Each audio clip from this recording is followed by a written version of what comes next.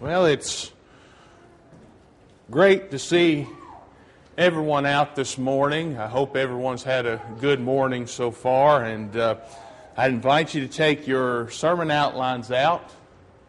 And if you'd like to follow along in your Bibles as well, we encourage that as well. This morning I'm going to take a detour from some of our previous discussion, and I want to talk about some letters to some churches there in the book of Revelation. And obviously this morning we're going to be considering Ephesus out of Revelation 2, verse 1 through 7. To try to get some background and understanding the premise and some of the historical nature of what's going on. You know, Ephesus is a cosmopolitan city, and so it's very similar to our cities today, where it's kind of a large area and then there's some smaller areas around it. But the thing is that it's really not so different than how we live in what we live in that Ephesus was well known for the amount of sin that was in that area. They were known for widespread sin. They were known for sexual immorality.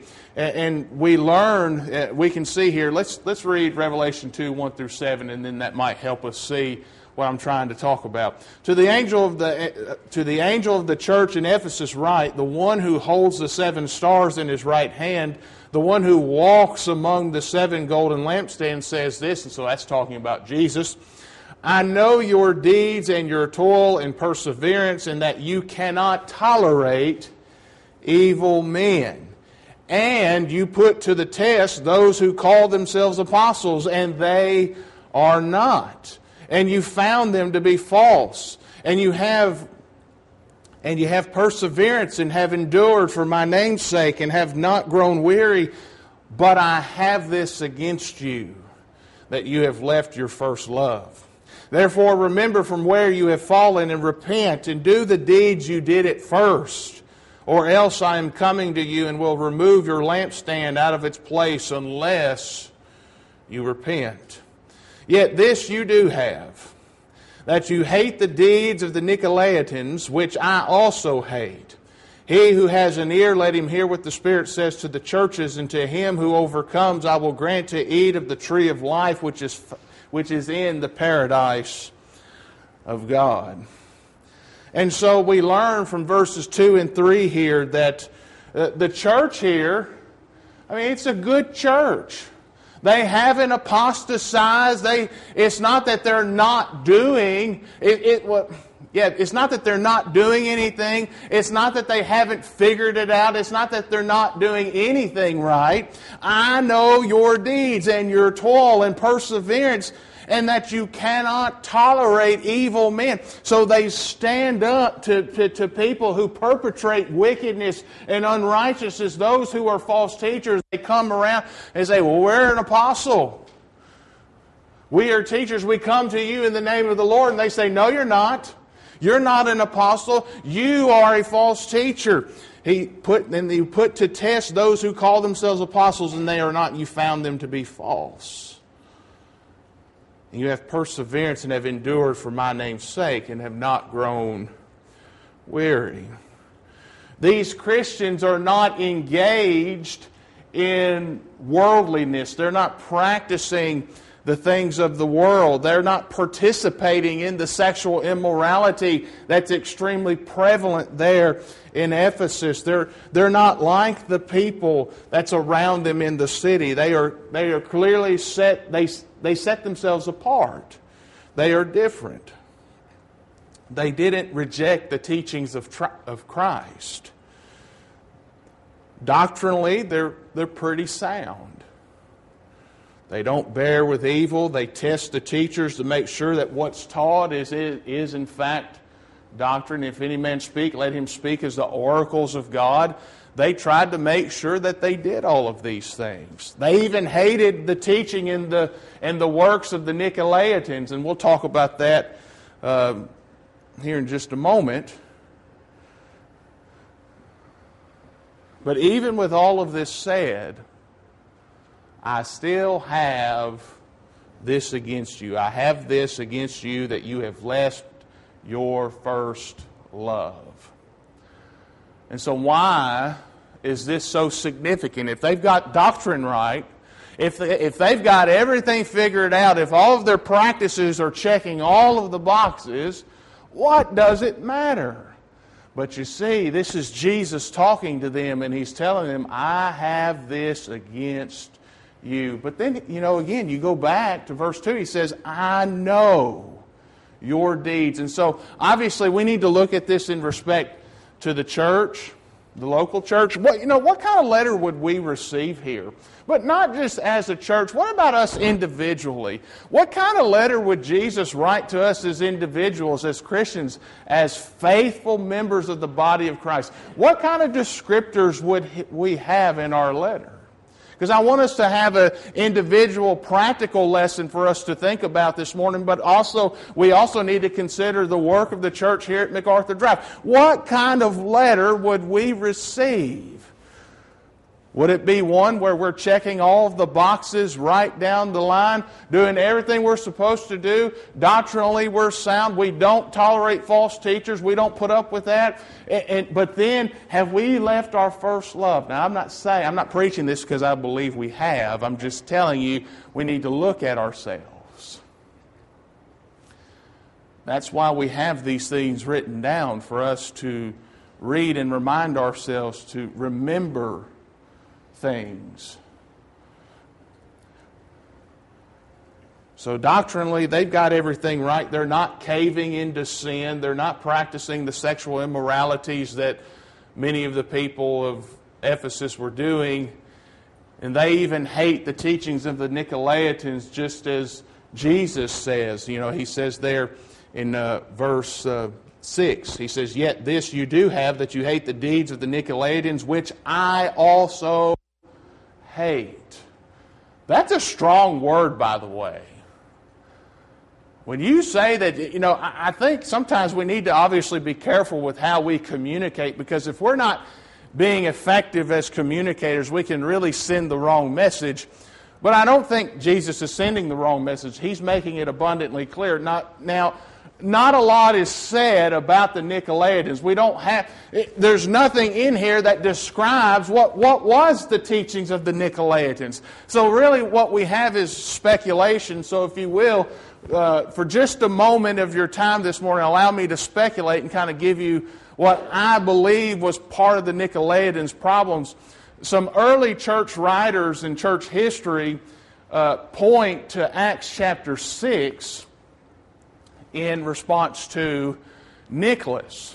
And they're saying that the Nicolaitans were from Nicholas. Now, I'm not saying that Nicholas was this individual, but that somewhere down the line he had some followers. It's very similar to over in Galatians chapter 2 and chapter 3, when the Galatian brethren, they had those who came down from James. And they were of the false circumcision. That's not to say that James was wrong, but that they had their influence. They had interactions with him, so they were from his camp. So I'm persuaded to think that this might be a similar situation, that Nicholas had a following. I'm not saying he checked them off and said, yeah, these are good guys. I'm not saying that. But unfortunately, they came from his side of town, if you will. And Nicholas is known as a proselyte. So what's a proselyte? That's someone who had converted to Judaism.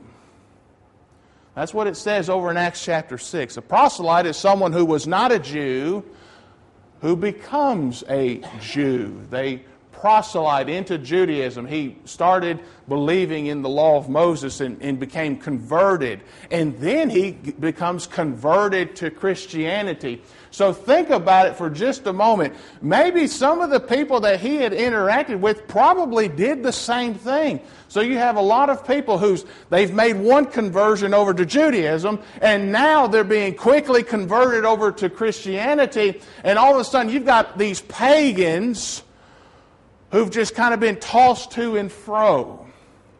And so I'm not saying that this is Nicholas himself, but what I'm saying is that this kind of influence, when you're just being tossed to and fro, can bring about some negative realities. And so part of those negative realities is I believe that the doctrine of the Nicolaitans was the idea that you can have one foot in both worlds or in all three worlds. So you can be partially pagan, you can be partially a Jew, and you can be Christian. You can do all these things, all these practices. You can be involved in the black magic that was transpiring and going on in Ephesus. You can go off and practice and do whatever if you want to do animal sacrifice, if you want to rely yourself upon circumcision, whatever you want to do, it's good. As long as you have a good conscience with God, you can dabble your feet in whatever you want.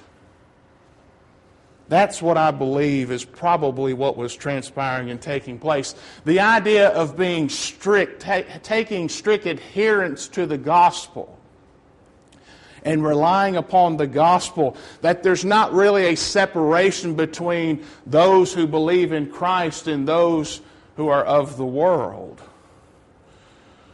So this doctrine that Jesus hated, to me, it brings about this reality that it's a version of Christianity that has no power and there's really no conviction. Because you're not really convicted to change. You're not convicted to change your life, to quit the sin. It's a worldly type of Christianity. And unfortunately, if you really think deep about it, that's what we have practicing nowadays. The practice of the Nicolaitans. Those who just, you can do what you want. You have your faith, I have my faith. If I want to dabble over here into some magic or whatever, I can do that. If I want to go off and do instrumental music, if I don't feel like partaking of the Lord's Supper, if I don't feel like singing a cappella, we really don't have to be so strict about it. And Jesus said that He hated this kind of thinking. But get back to verse 2. He says, I know your deeds. So as a church, He knows what they're going through. He recognizes what they're going through. And think about yourself as individuals, because again, I want us to get an individual application out of this. Jesus knows what we do as individuals. You mothers who's done, 50,000 loads of laundry in a day, He knows your struggle. He knows your hardship. He knows that there's still that big giant pile of laundry in the laundry room. He knows the dishes that's stacked up in the sink.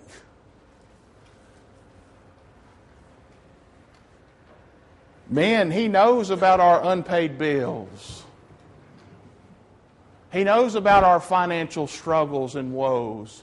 He knows about the things that we struggle in, that we're not the spiritual leaders that we ought to be in our lives. Jesus knows all of these things. He knows this about His churches. He knows this about us as individuals. I know your deeds and your toil and perseverance, and that you cannot tolerate evil men. Check. Have we turned the process of being a Christian into this mundane, boring checklist? Because unfortunately, that's what we seem to see here with the church at Ephesus. That they've turned their practice in Christianity in just this checklist. We don't tolerate evil men. We've toiled, we've persevered. We've endured. But then he says, I have this against you, that you've left your first love. So what's the first and greatest commandment? Well, over in Matthew chapter 22, verse 37, we're told to love the Lord your God with all your heart, with all your soul, and all your mind. And then 2 verses later, verse 39, what's the second commandment? To love your neighbor as yourself. So I want us to think about this checklist mentality. Now, you tell your spouse, I'm going to fulfill all of my spousal duties, right? Speaking as yourself, you're going to tell your spouse, I'm going to fulfill all of my spousal duties and my responsibilities. I'm going to hold myself accountable, but I don't love you. How well do you think that's going to go over with your spouse? Yeah, I'm going to cook for you. I'm going to clean for you. Take care of the house. I'm going to raise the children, help you raise the children. I'm going to go to work, bring in a paycheck. I'm going to take care of those physical things, but I don't love you.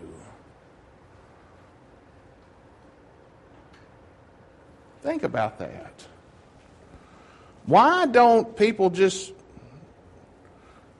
do things just to do them?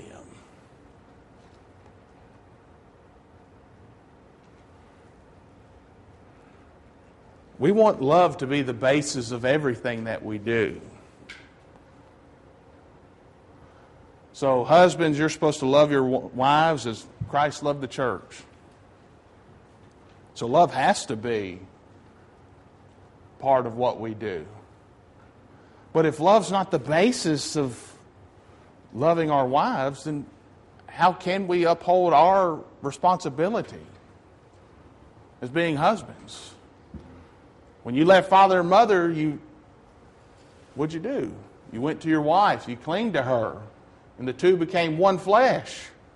What good does it do if you don't acknowledge her? What good does it do if you don't uphold your end of the bargain?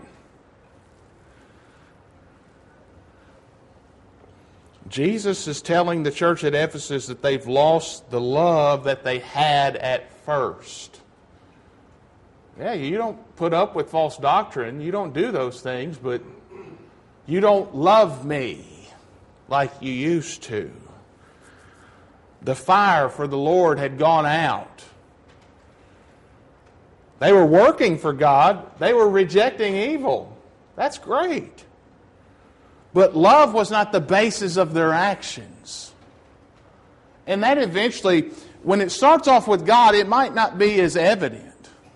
Because maybe you're still doing well with your brethren. But it eventually seeps on over into the brotherhood, where because you no longer love God, you no longer revere Him, you no longer have awe for Him, you no longer love your brethren. Think about Joseph for a moment. Over in Genesis chapter 39, we know the story about Joseph and Potiphar's wife, right? Remember what happened? She was trying to seduce him and get him to sleep with her. What was the basis of Job rejecting her advances? Was it because he was given a list of don't do this and don't do that? Or was his reason for rejecting her advances because he loved God? That's the point that we need to understand. In Genesis 39:9, there is no one greater in this house than I, and he has withheld nothing from me except you because you are his wife. How then could I do this great evil and sin against who? Potiphar? No. And sin against God. Joseph responded that he could do no such thing against God. See, the church at Ephesus, apparently they've gotten to this point in their lives where they're not doing the things because of God. They're doing it because they're just checking the boxes. And there's a difference. That's why we see Joseph respond the way he did. I have this against you, that you have left your first love. Therefore, remember from where you have fallen. So remember from where you have fallen. So Jesus is telling these brethren, you need to remember the zeal that you once had. You need to remember the love that you had for God at the beginning of your conversion. When you converted and became a Christian, when you became a disciple of Christ, think about the relationship that you used to have with God and consider how far you've fallen. Husbands and wives, we see that in our relationships. Typically, when you're dating and you're courting one another, there's almost that infatuation that you have with one another. And then you get married, and maybe for a good 2 to 3, maybe 4 years, that infatuation is still there. That fire still burns, but then after a while, you have to really dig down deep and figure out why it is you love the person that you love. That goes back to communication. What are our love languages, if you will? It could be a whole host of things. Whether it's touch, whether it's acts, whether it's listening, communicating, whatever it is. But it takes work, it takes effort to build. But we need to go back and remember why it is that we love the person that we love. We need to go back and remember why we love God. What's happened? Why did we lose the love that we previously had? What's going on in our lives that's brought us to this portion of our relationship with God? And then our ritual to-do list. I think sometimes what we've done is we've allowed outside influences to come in and to draw us away. No one can serve two masters. No one. How often have you gone out into a restaurant? You've gone out to eat, and you see a family of 4 or family of 6. They're sitting around the table, and not a one of them's talking to each other. They have all got these out, their phones, and they're texting. Not even communicating, nothing. I promise you, that family's in trouble. It's there. It's right there in front of them. They can't see it. They don't recognize it. But the problem's there. See, when we allow the outside influence, and I'm not saying that technology is the only thing, I'm just using that to get you to think for just a moment. When we allow technology to infiltrate our relationships, and then husbands and wives, whether it doesn't matter who, the husband's always on his phone at night talking with other people instead of spending time with his wife and talking with her. You don't think that doesn't have an effect on your relationship with your spouse? It absolutely does. So you think about that in our relationship with God. What is it that keeps drawing us away from God? Relationship with other people, our jobs, our interests, our hobbies. If God's not even within our own interests, how can we say that we love Him?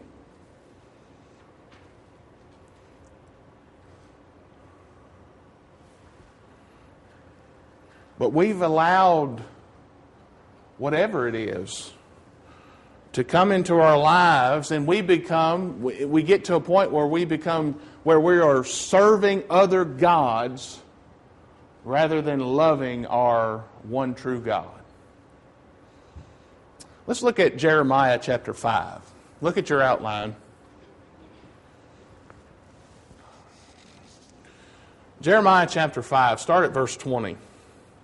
Declare this in the house of Jacob and proclaim it to Judah, or proclaim it in Judah, saying, Now hear this, O foolish and senseless people, who have eyes but do not see, who have ears but do not hear. Do you not fear me, declares the Lord? Do you not tremble in my presence? For I have placed the sand as a boundary for the sea, an eternal decree so that it cannot cross over. Though the waves toss, yet they cannot prevail. Though they roar, yet they cannot cross over it. But this people has a stubborn and rebellious heart. They have turned aside and departed. They do not say in their heart, Let us now fear the Lord our God, who gives rain in its season, both the autumn rain and the spring rain, who keeps for us the appointed weeks of the harvest. Your iniquities have turned these away, and your sins have withheld good from you. You see, the problem is that we don't see God in our lives. Do you not fear me? Do you not tremble in my presence? The Ephesian brethren stopped seeing God in their lives. Just as the tribe of Judah, whom Jeremiah is trying to warn them, you need to start seeing God in your life. You need to start fearing Him. You need to start respecting Him. You need to start obeying Him. Because if you don't, the pain is coming. And if we don't start seeing God in our own lives, and we don't start respecting Him and revering Him and placing Him in the place of awe in our lives, don't worry, the pain will come in our life. It may not happen here physically while we're here on this earth. We may live comfortably for the rest of our lives, but we will answer for it in eternity. They do not say in their heart, let us fear the Lord our God. The church at Ephesus lost their fear of God. They took the grace of God for granted, and they did not understand their condition that they were in because they were stubborn and rebellious. When we failed to love God, when they failed to love God, they rebelled against God. Even though they did all the other things right, He has this against them. Look at what He says. Therefore remember from where you have fallen and repent and do the deeds you did at first, or else I am coming to you and will remove your lampstand out of its place. He's taking their candlestick. I don't know about you, but if you're walking in the dark and all you have is a candle and it comes and it's snatched away from you, guess what you don't have anymore? You don't have any light. You don't have God on your side. Now you are in total, utter darkness, away from the presence of God. You're away from the paradise of God. To him who overcomes, I will grant to eat the tree of life, which is in the paradise of God. When He removes the candlestick from Ephesus, they will be away from the presence of God. They will not be in the paradise of God any longer. And the same can be true for us in our own lives. We need to look out of our windows. We need to look away from our phones, and we need to see God in our creation. We need to see God in our lives. We have also exchanged the glory of God for technological toys and hobbies. We need to remember from where we have fallen. We need to repent and return.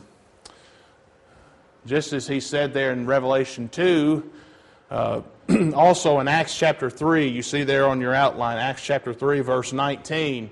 Therefore, repent and return. Why? We're told. So that the sins may be wiped away, in order that the times of refreshing may come from the presence of the Lord. So, if that is true, repent and return, therefore means presence of God. If you don't repent and return, what must that also mean? That must also mean that you do not have the presence of God in your life. You are no longer have the light. You no longer have your candlestick. You are in darkness. If one's true, the other must also be true. So that the times of refreshing may come from the presence of God. And so back in verse 7 of Revelation 2, he who has an ear, let him hear what the Spirit says to the churches. To him who overcomes, I will grant to eat the tree of life which is in the paradise of God. I want us to consider paradise for just a moment. In Genesis chapter 2, we read about the tree of life there in the garden. Out of the ground the Lord God caused to grow every tree that is pleasing to the sight and good for food. The tree of life, also in the midst of the garden, in the tree of knowledge of good and evil. But once Adam and Eve sinned, what happened? God drove them out of the garden.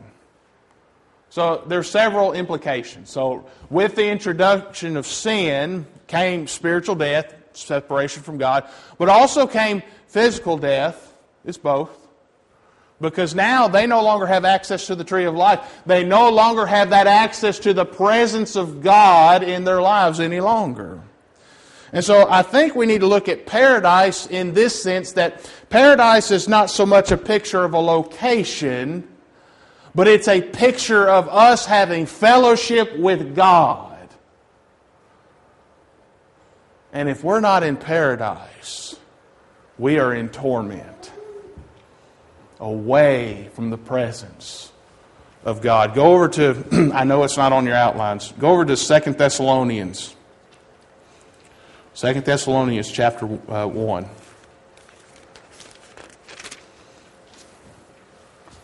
This will be the final passage for the morning. 2 Thessalonians chapter 1. Start at verse 7.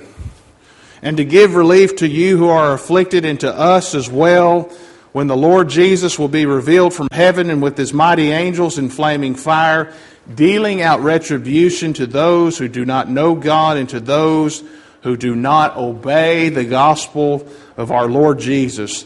These will pay the penalty of eternal destruction away from the presence of the Lord and from the glory of His power.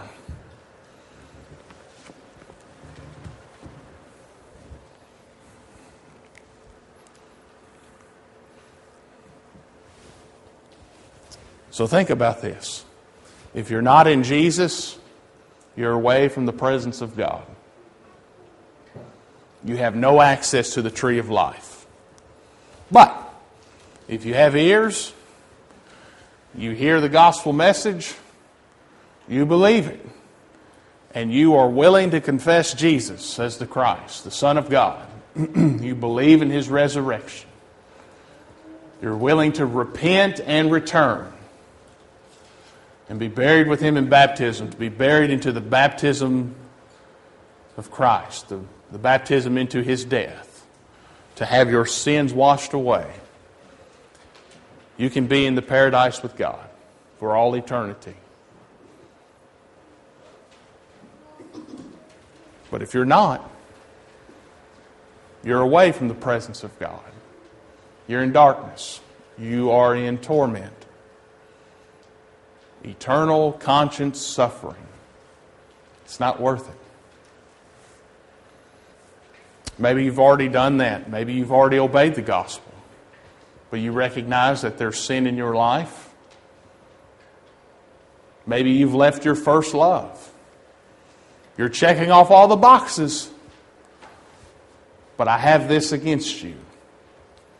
That you've left your first love. I'm not going to say it's okay, but I am going to say it's okay. It's okay because right here, right now, you have that opportunity to rectify it. You have that opportunity to make the change, to confess your sin before God, ask for prayers of the congregation, and we'll pray for you and we'll pray with you.